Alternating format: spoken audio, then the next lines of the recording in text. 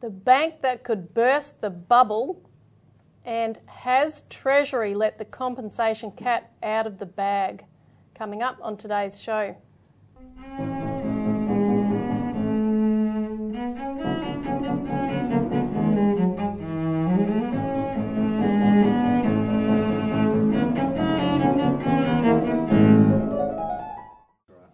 Welcome to the Citizens Report for the 13th of April 2022. I'm Elisa Barwick. Joining me today is Citizens Party Research Director Robbie Barwick. Welcome to the show. Thanks, Lisa.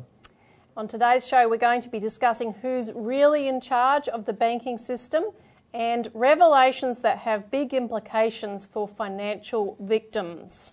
Now, don't forget, if you like the show, hit the like button, subscribe and hit the notification bell to be alerted of upcoming shows and new content.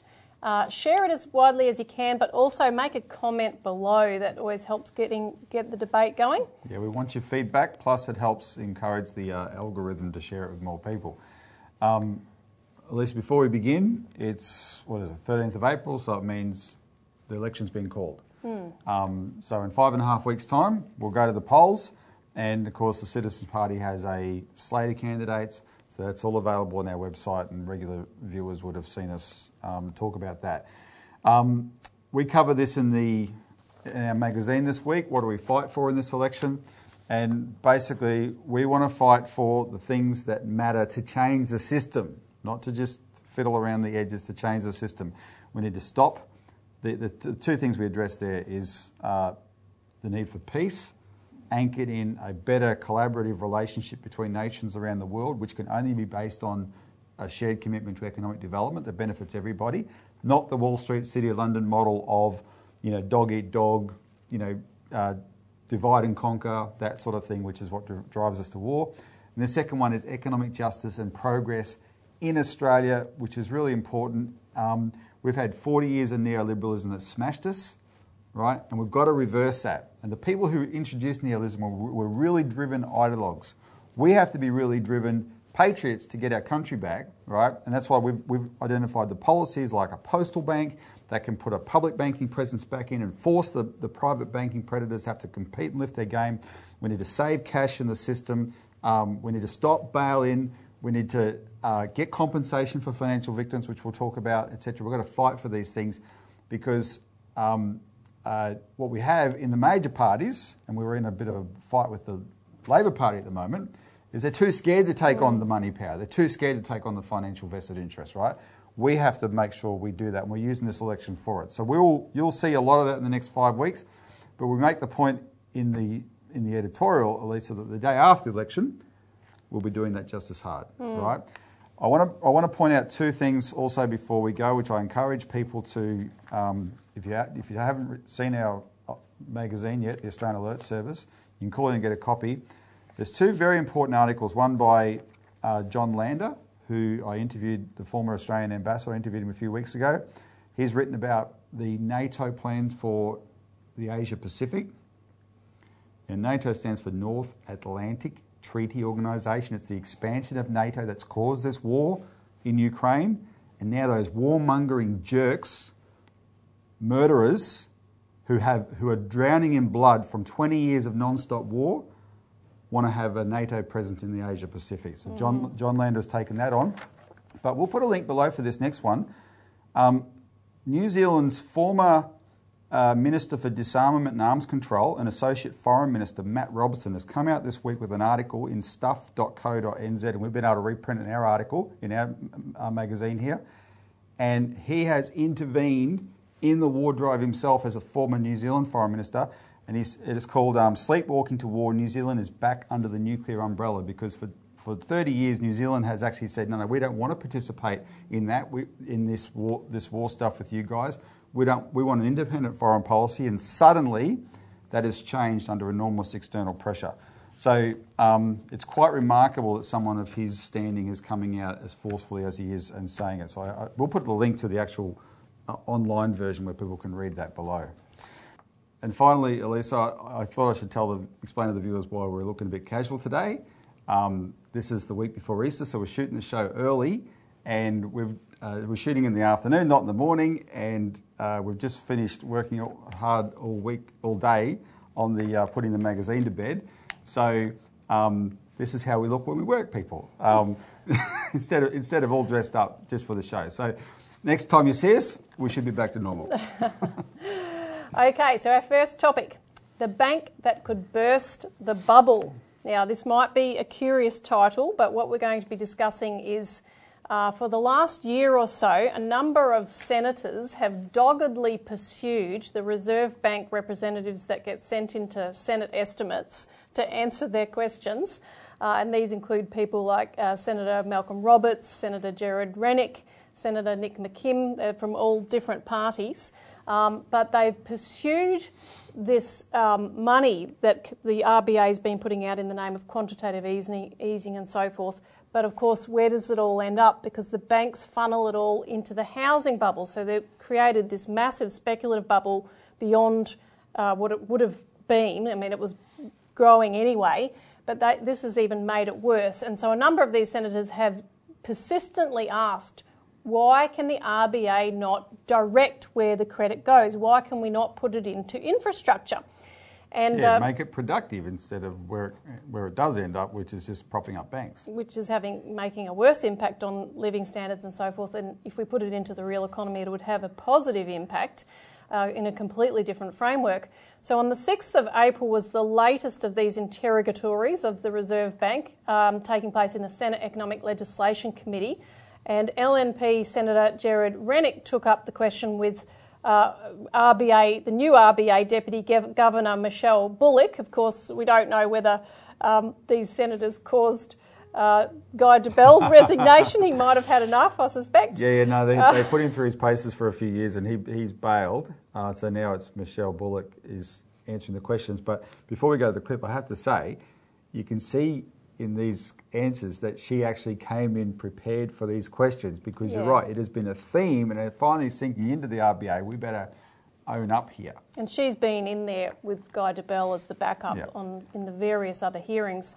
But I just want to draw attention to the key element that Rennick asks, and that is, what would the RBA do if the government directed it to create money through a quantitative easing program to build infrastructure such as dams, power stations and roads? Now, there's a lot of beating around the bush that goes on, but you'll see when she gets to the ultimate answer, it is very interesting. So in regards to trying to control inflation, rather than limiting demand, which is one way to do it through tightening interest rates, the other way is to increase supply, which we could do via an expansive quantitative easing program. Now, I know you've just spent $300 billion on shutting down the economy for the last few years, helping to fund that shutdown. What if the government directed you to create money through a quantitative easing program to build infrastructure, like dams, like power stations, like roads, that would increase the supply of essential services and therefore push down the price of essential services? Infrastructure building is a matter, I think we've discussed this before, Senator, but infrastructure building is a matter for the government. I accept that. Sorry, I accept that. I'm talking about the funding of it. Rather than borrowing money from offshore, which is then going to put more dollars as we swap dollars out for foreign currency, buys Aussie dollars, right? Shouldn't we expand our own volume of money in the system so that we also keep our dollar low? Because I noticed Chris was talking before about manufacturing. If we let that dollar, if we raise interest rates and that dollar goes up above 80 cents or even in the high 70s, that makes us less competitive for manufacturing. So we need to be very careful that when we raise interest rates, the dollar doesn't go with it, and then that reduces our capacity to compete in terms of manufacturing. Because if there's one thing we've learned out of COVID is that we need to bring it back, manufacturing back onshore. And if we don't expand our own volume of money in the system, okay, our dollar is going to increase. The challenge here, Senator, is that what matters is the real exchange rate. And if you have permanently accommodative monetary policy, rising inflation, as you referred to earlier, then you don't increase your competitiveness either. So it's not as simple. So are you saying you won't? Either or. No, because if inflation rises, then you decrease your competitiveness just as if your exchange rate had risen. It's not an either or. You don't have a low exchange rate and a very accommodative monetary policy and low interest rates. If that ends up with higher inflation, then ultimately your competitiveness is compromised as well. But that Chris, I depends don't on- know if you wanted to add anything. But sorry, I dispute that. That depends on how you spend your money. If you build more productive assets that supply more essential services, okay, you will increase the supply, right? So that is one way to control inflation, and it will increase our competitiveness against foreign competition. Now, I, for the life of me, can't understand why we can spend $300 billion to shut the economy down, but we can't use quantitative easing to fund the building of infrastructure in this country. Well, I can just add, if you like. I mean, I think, as Michelle already said, really building infrastructure is a matter for governments rather than the central bank. And I just note that there are pretty extensive plans to be doing that and finance. Yeah, okay, but that wasn't the original question. Sorry, you're going off. My original question was what if you were directed to fund it via a quantitative easing program? So we're not disputing about whether or not we should build infrastructure. It's how it gets funded. If we borrow $1 billion from offshore to build a dam, the first $1 billion we create in wealth goes back offshore. If we fund it here domestically, the first $1 billion we create, we keep here. We shouldn't be paying other countries billions of dollars a year to use their printing press when we've got our own here. That's my point. Okay, ultimately, Senator, that's a matter for the government. It's not typically the way that we work here, and most central banks around the world do not work in this way. We do not directly fund governments. There are some countries where that happens, but it's not typical in any advanced economy. There is a typical divide between fiscal policy and monetary policy, and that's typically the way it's happened. The pandemic was, in fact, a very different situation, but if the government directed us to do that, then that's a conversation that would have to be had. Well, sorry, I have to dispute that again. The Federal Reserve have been buying bonds, as has the ECB and as has the Japanese Central Bank for at least a decade. The US started it after the GFC. So I dispute, and the ECB, I should say, has been buying bonds and has been using monetary policy to be funding government spending. So it's not unusual. And indeed, it was done back here in 1810 with Lachlan Macquarie when he rocked up. So it's not an unusual thing. It's a question of whether you want to use another country's printing press and use their currency and pay them for their paper, or we use our own paper and keep the interest and the wealth created from that paper if we invest it productively on our own shore. So, finally, she got to the point and... She got it. The answer was, if you're directed by the government, what are you going to do? And, of course, she has an option to say, we're independent. The government can't tell us what to do.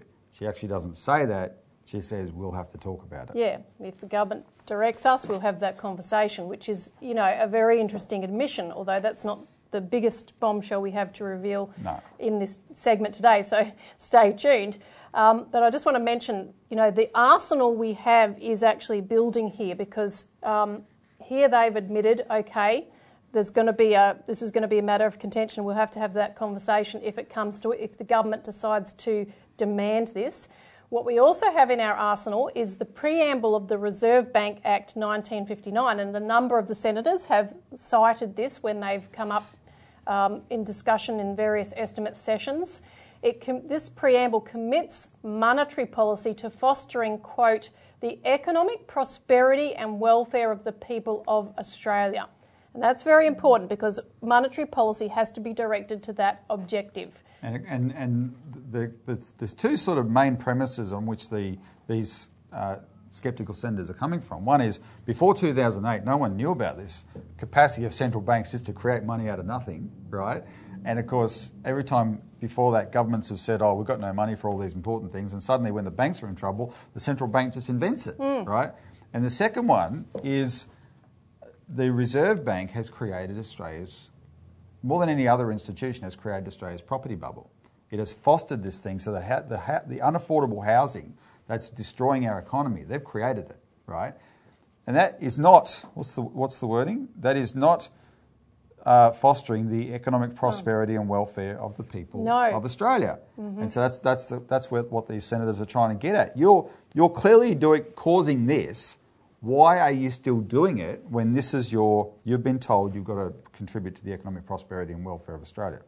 Now, there's another thing we have in our arsenal if this conversation that Michelle Bullock referred to has to be had, and that is a procedure outlined in the Reserve Bank Act 1959 in Section 11 for resolving disputes between the RBA and the government over monetary policy. If the government comes to the RBA and says, we're directing you to do X, Y, Z, what this part of the Act allows for is for the government to determine policy in the event of a material difference. And that wording comes from statements on the conduct of monetary policy which are issued regularly by the Treasury and the RBA as joint statements. So that's what they acknowledge, that the government can be the determinant of the policy if there's a dispute over it. So effectively, if the government directs the RBA to issue credit for the economy, the government will prevail. And as we'll come back to later, this is likely an artefact from the 1937 Banking Royal Commission, which was the big fight that took place after the Depression era, when there was questions about whether the government could create credit to have development programs to build out of the Depression. Probably works. Now, thirdly, and this is where we get into the interesting part, on the 16th of February in Senate estimates hearings, Green Senator Nick McKim drew attention to existing Reserve Bank powers to, quote, direct the class of loans that banks can make, which is contained in the Banking Act 1959. And this pertains to what you said about the RBA allowing the housing bubble to explode, because they don't put any regulation on the banks and where their loans go. But of course, we did once do that, and it's still in the law. So Nick McKim drew attention to Section 36 of the Banking Act 1959, which Michelle Bullock and at that time Guy Debelle was still there because this was in February, didn't know much about at all. They didn't know that they were even mentioned by it, so they had to take the question on notice. But what Section 36 of that Act states is, number one, where the Reserve Bank is satisfied that it is necessary or expedient to do so in the public interest, the Reserve Bank may determine the policy in relation to advances, which means loans, to be followed by authorised deposit-taking institutions. And secondly, without limiting the generality of subsection 1, the Reserve Bank may give directions as to the classes of purposes for which advances may or may not be made. And Nick McKim stated that this would allow the Reserve Bank to direct a bank to limit the number of housing loans it makes with any particular basket of money that it might get, for example, from the RBA's money printing. Furthermore, he said it could be used to, quote, establish a different cash rate for lending for housing as opposed to lending for business. And in fact, that is something that the 1937 Royal Commission did take up in terms of both the interest rate question and the advances policy. The 1937 Royal Commission stated that in order to promote a wise distribution of credit, the Commonwealth Bank can advise trading banks as to the directions in which it is desirable in the national interest that advances should be made. So again, in the national interest. Now, the RBA, though, didn't really say too much about this policy at the time, but they came back on the 1st of April on notice with their answers to the question, and this is where some interesting revelations came about. They acknowledged that the Reserve Bank indeed does have this power, noted in Section 36, but they said that this power dates from the era prior to the deregulation of the financial system in the early 1980s, when there were wide-ranging controls on the financial system, and that government guidance of bank lending had ended in June 1982, and monetary policy, they said, now operates by influencing interest rates, and that's about it. Now, the RBA wanted to give some kind of explanation as to what Section 36 specifies, but they couldn't find any guidance in the historical documentation. Yeah, that's extraordinary itself. I mean, there's too much of this to talk about, really, but I do want to say that we use this term neoliberal, Elisa, to describe this ideology that changed the way the governance of banking worked in Australia, privatised all the banks, deregulated the banking system, etc. And what we've discovered in this clause is the neoliberals were also lazy because they left a clause in the bill in the Act that the current people running the bank, as you said, didn't even know about it, right? But it's there, and what you're about to read actually tells you how powerful this clause is. So to give an interpretation to that clause, they went back to the preceding bank legislation before the 1959 Banking Act was the 1945 Banking Act, which was basically part of Ben Chifley's intervention to ensure that banks would be the servants of the economy. So they went back to an explanatory memorandum from the same clause, which ends up being Section 36 in the 1959 Act. And that clause explaining the version in the 1945 Act says the following. Regulation 7 of the National Security Wartime Banking Control Regulations provides that, quote, in making advances, a trading bank shall comply with the policy laid down by the Commonwealth Bank from time to time, unquote. And that was, of course, the central bank at the time. This power has proved helpful under wartime conditions and will be useful as a continuing power to ensure that at all times the credit resources of the nation are put to the best use and that the making of advances by banks does not lead to an unbalanced expansion of credit in any particular field. This clause will enable the Commonwealth Bank to determine the policy in relation to advances or loans, which is to be followed by all banks without giving it control over individual advances. Yeah. And sorry. We have confirmed with legal experts looking at the legislation, even though that, what I just read out refers to the 1945 Act, that power is still in the 1959 Act, so that still applies. And just to people are confused, by 1959 Act, it's the 1959 Banking Act that's still in effect today. Yeah. They just keep amending it from time to time, but this power is still in there. Now, here's what that means. The government can tell the Reserve Bank what to do, and the Reserve Bank can tell the private banks what to do. Right? They can't tell them, you must approve that loan to Joe Bloggs, but what they can say is, stop loaning so much for mortgages, loan more to small business. Right? They can absolutely say that, but they don't.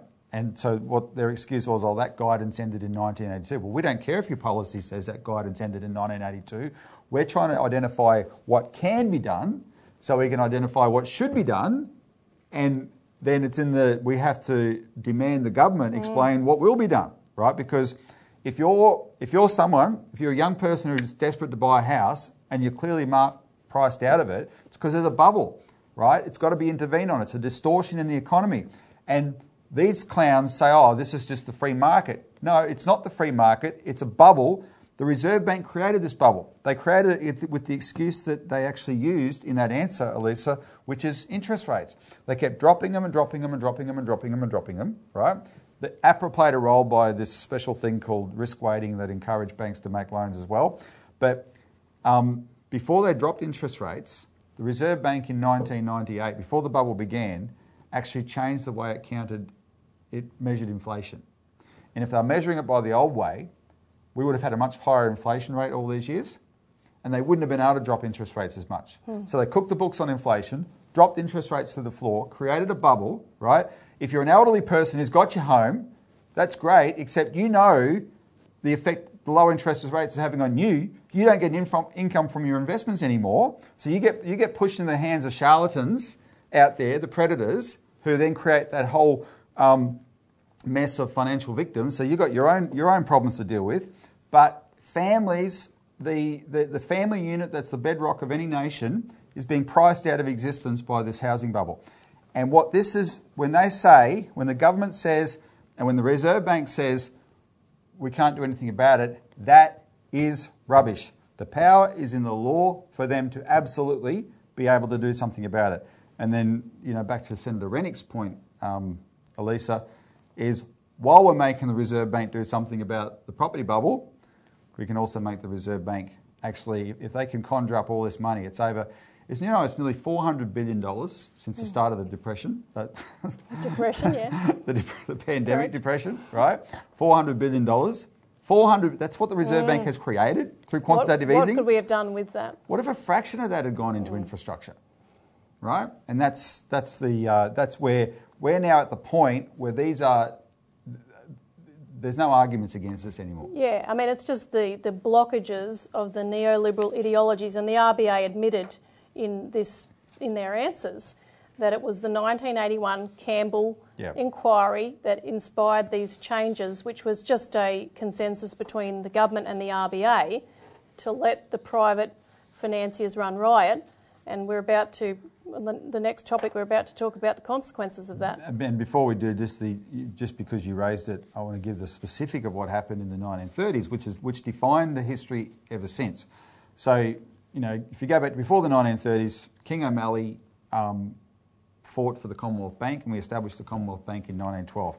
It was brilliant in World War II, but then between the wars, the private banks got put on the board and they totally neutered it, made it useless. But then the Depression hit, and we had a brilliant treasurer named Ted Theodore in the Scullin government, and he knew the power of banking. He knew what the Commonwealth Bank could do, and he ordered the Commonwealth Bank increase the money supply so that we can put people to work. We had 33% male unemployment, put people to work in public works. And the chairman of the Commonwealth Bank, Sir Robert Gibson, in 1931 said, "I bloody well won't." And this raised the question, who's in charge? Yeah. The democratically elected government or the appointed head of the Commonwealth Bank? And that's what led to the 1937 Royal Commission, and it's what defined the career of Ben Chifley. And Ben Chifley participated in that Royal Commission. The Royal Commission itself said it has to be the government in charge. That's the foundation of Australian banking policy, was set by that Royal Commission, that the ultimate authority over the banking system is the elected government. Ben Chifley, when he took office in the 40s as Treasurer and then as Prime Minister, he put that into practice. And what happened from the 80s onwards, they sabotaged all that. And I can tell the story now. John Alexander, the former member for Bennelong, who's retired for this election, the first time I met him, he told me about how he headed a committee looking into the housing bubble. And he was so alarmed by what he saw, he said to the Prime Minister, who is now the man who's now the Prime Minister, Scott Morrison, who was then the Treasurer, he said, "What are we doing about this? What are we doing about this housing bubble?" And Scott Morrison, the Treasurer, said to him, "That's not our responsibility, that's APRA's." And right there, what he expressed in his head is, we, the democratically elected government, are not in charge, unelected banking bureaucrats are. In other words, you don't have democracy when it comes to finance, right? There is no democratic authority over it, and that's a banker's dictatorship. And this is what Chifley and the Labor Party, but the 1937 Royal Commission established the principle that's not the case. And now we've discovered in this Act that the law is still on our side. We just have to demand these clowns use it. There's something that they just didn't quite get rid of. And good on these senators for pursuing this, and I encourage them to pursue it more. They're doing a great job, and we're at a historical break point, which could change everything for the future of this country. So on to our next topic. Has Treasury let the compensation cat out of the bag? Now, we put out a media release on this subject on the 12th of April. Labor's Stephen Jones is wrong. Treasury confirms ASIC victims can apply for Act of Grace compensation. Now, you, I think, talked on the show last week about the Western Australian-based victims of the Sterling First who met with Stephen Jones. Scam. Meeting with Stephen Jones, and they asked him whether he would commit, if Labor's elected, to paying them this Act of Grace payment, because this is an extraordinary situation given these are elderly people. Many of them have already died while waiting for compensation, so it needs to be done urgently. And they're in this position because of ASIC. That's right. That's the bottom line. And Stephen Jones's answer was no. And then he had all these mealy-mouthed excuses. Now, so we've had a major breakthrough since then, thanks to a newspaper report over the weekend, which I'll tell you in a minute. Just to preface it, though, look, there's hundreds of thousands of financial victims out there, Elisa. And the problem that we have is a government that is done everything in its power to make sure that the impulses coming out of the Royal Commission have been squashed. right? So, and they got rid of the previous chairman of ASIC who was trying to lift ASIC's game, James Shipton, and they brought back the guy who weakened ASIC in the first place, Joe Longo, and put him in charge, right? And Joe Longo, the Sterling First case, when you consider Longo wasn't even there, his performance in that hearing on the Sterling First case, why is he, who wasn't, it's the one thing we can't blame him for, why is he covering ASIC's ass, right? Because what they know that this case is their Achilles heel. Because if ASIC can behave in this way and use these excuses not to police the system, and it results in this carnage among these really vulnerable elderly people, and they're not accountable for it, and the government's not accountable for it, then we'll have no change, right? We will still have this phenomenon where Australia is what a previous and even earlier chairman of ASIC called a paradise for white-collar criminals, right? But they know that when the public hears about this case, they're mad. That's why a little collapse led to such a big inquiry, right? Now, so he said, but the problem, one of the reasons we're in our party and not in the Labor Party, even though we hate the Liberals so much, is because, and even though we love Australian Labor Party history, we're always talking about it, it's because that's not the Labor Party anymore. And in fact, when it comes to finance, they are pathetic and some of them treacherous, right? They're in the tank. And because they're pathetic at best, the government gets away with this. At minimum, you need a Labor Party that's going to go to war on this issue and then really expose the government for what they are. And unfortunately, that's what the Citizens Party has to do, right? So every now and then, though, you have a good breakthrough. Mr. Jones said what he said, and we took him to task last week.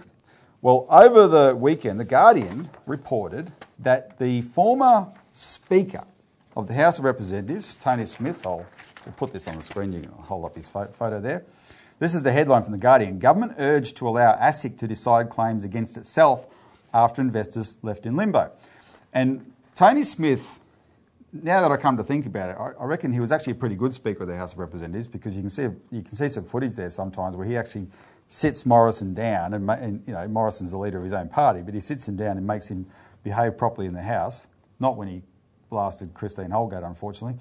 But Tony Smith resigned the speakership at the end of last year, and now, as of now, he's retired from Parliament. But he spent his last few months as the chairman of the Joint Committee on Corporations and Financial Services. And a Labor Member of Parliament, Julian Hill, asked questions to the Treasury on notice earlier this year about a case called Prime Trust. And Prime Trust is a collapse, again involving elderly people and aged care, an aged care scheme. But this is a $500 million collapse, right, affecting hundreds of people. Now, that tells you straight, like, that's an example actually of why we say the Sterling collapse is right, it's rather small. This hasn't led to an inquiry, right? But what's similar about the two collapses is ASIC is clearly at fault, because in the case of this collapse, ASIC allowed the man in charge of the scheme that collapsed to register for a financial services licence, even though ASIC knew he was dodgy. By ASIC's own actions against him before that, ASIC knew he was dodgy, he was still able to register for this scheme. Now, this one stinks to high heaven because it was pretty well connected. Dr. Michael Wooldridge, the former Liberal Party Health Minister under Howard, he was on the board of this scheme, right, etc. Anyway, $500 million is lost. So the long-suffering victims of this collapse have narrowed it down that their problem is ASIC, and they have said, they've demanded, look, you owe us compensation. Now, there's a compensation scheme, Elisa, called the Compensation for Detriment from Defective Administration, CDDA. And they've said to ASIC, your administration was defective, you owe us $200 million in compensation. And ASIC says, we can't decide on that because we once had a power we could, and that expired in 2015, so we can't decide on that. And then this group of victims has gone to the Treasurer and said, you're the Treasurer, you decide.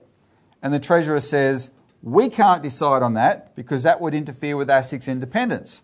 And so it's a catch-22 that's left these victims in limbo. Julian Hill asked this question on notice to ASIC and said, to the Treasury, and said, your reasoning makes no sense why Treasury can't decide on that, And then Treasury came back with an answer to the questions on notice, backing up their position. But then Tony Smith has intervened. And when I read this, the first thing I thought is, why are these politicians so good when they're on their way out? Right? They don't do much when they're in there, but suddenly on their way out, or when after they're out, they'll say something that's quite productive. But he's intervened here, and he's written a letter to Josh Frydenberg. And I just want to read. It's a little bit dry, but I'll read it and explain what it means, because I'm building up for the punchline. He said, the committee also notes that, and this is in his capacity as chairman of this committee, he said, the committee also notes that Treasury's advice that the Treasurer is unable to decide claims against ASIC under the CDDA scheme has failed to adequately address the question as to why the Treasurer cannot do so and simply pay any compensation from consolidated revenue, thus avoiding a direction to ASIC to pay compensation. So he says, if you don't tell ASIC to pay it out of its money, you pay it out of the government's money. There's no limitation. Cut the crap. And when he says it, the other thing people should know about Tony Smith is he used to work for Peter Costello before he got into Parliament, and Peter Costello was the Treasurer. So Tony Smith he's worked in the Treasurer's office, right? He knows of which he speaks. And he's saying, your excuse doesn't fly. Now, this is important because this stuff gets really arcane, and you're digging through the rules and whatever, because the reason you have to do this is because you're up against these agencies that don't want to take responsibility for their screw-ups, even though hundreds and thousands of people are being driven to early graves through financial ruin and sheer embarrassment, and their suicide and all that kind of stuff. We're not going to take... The financial institution, if it's involved, has usually gone bust, and they can't pay, and no one wants to pay, even when, especially, it's a question of ASIC. And the worst part that really bugs me is these people, like in charge of ASIC or Josh Frydenberg, it's not their money. They're not saying, Josh Frydenberg, pay us out of your back pocket. This is government money. If you can't see that there are cases when that has to be compensated, then there's something really wrong with you. So what's the real issue here? They're protecting the system that protects the banks. That's the real issue. However, in this letter that Tony Smith took exception to from the Treasury, where they had all these excuses why they couldn't do what he said under this thing called the CDDA that I told you. I want to read. They insert a line here that set off fireworks in my head, right? So they're basically saying, look, no, can't do it. Too big a deal. But then they said, then they're explaining there's an alternative way to get compensation. They're offering them an alternative. And what's the alternative?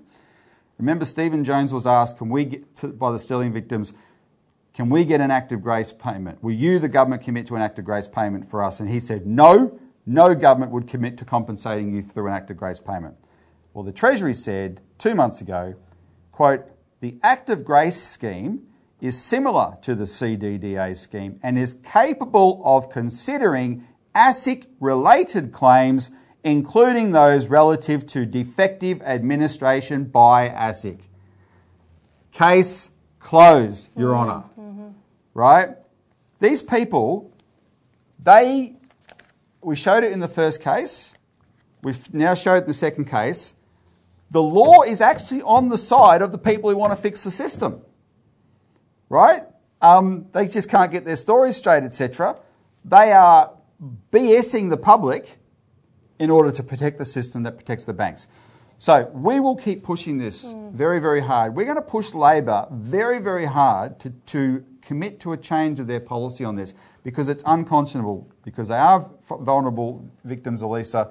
20 of them have already died, right? And if we can make the breakthrough, as I said last week, on this case, it sets a precedent for all cases. And then, yes, it'll involve a lot of money. And the government will have to set up a fund, and we'll have to tap the major banks and make them contribute to the fund, etc. We have to spend whatever time is required for the foreseeable future addressing this. Because, before the year 2000, you didn't have hundreds of thousands of financial victims languishing around Australia as a systemic problem. You would have a collapse here or there and whatever, but this is a systemic problem. We didn't have that before. This is a legacy of having a weak regulator that protects the banks, right?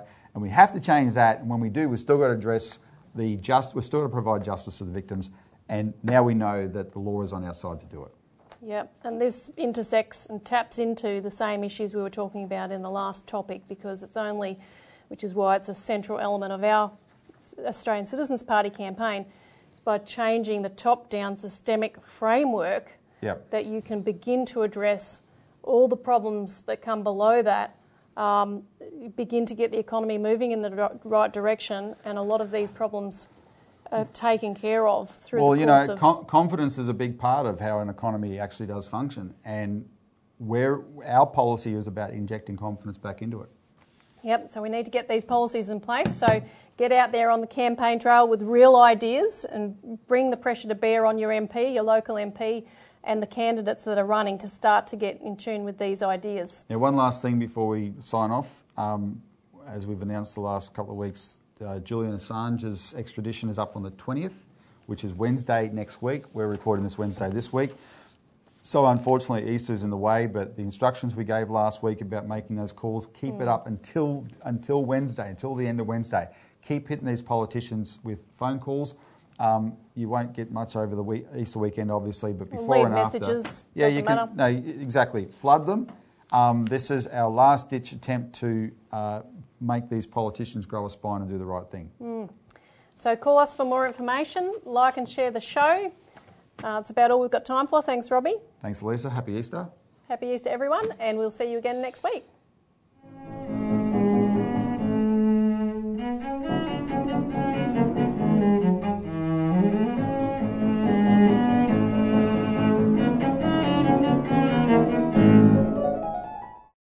Authorised by Robert Bowick, Citizens Party, Melbourne.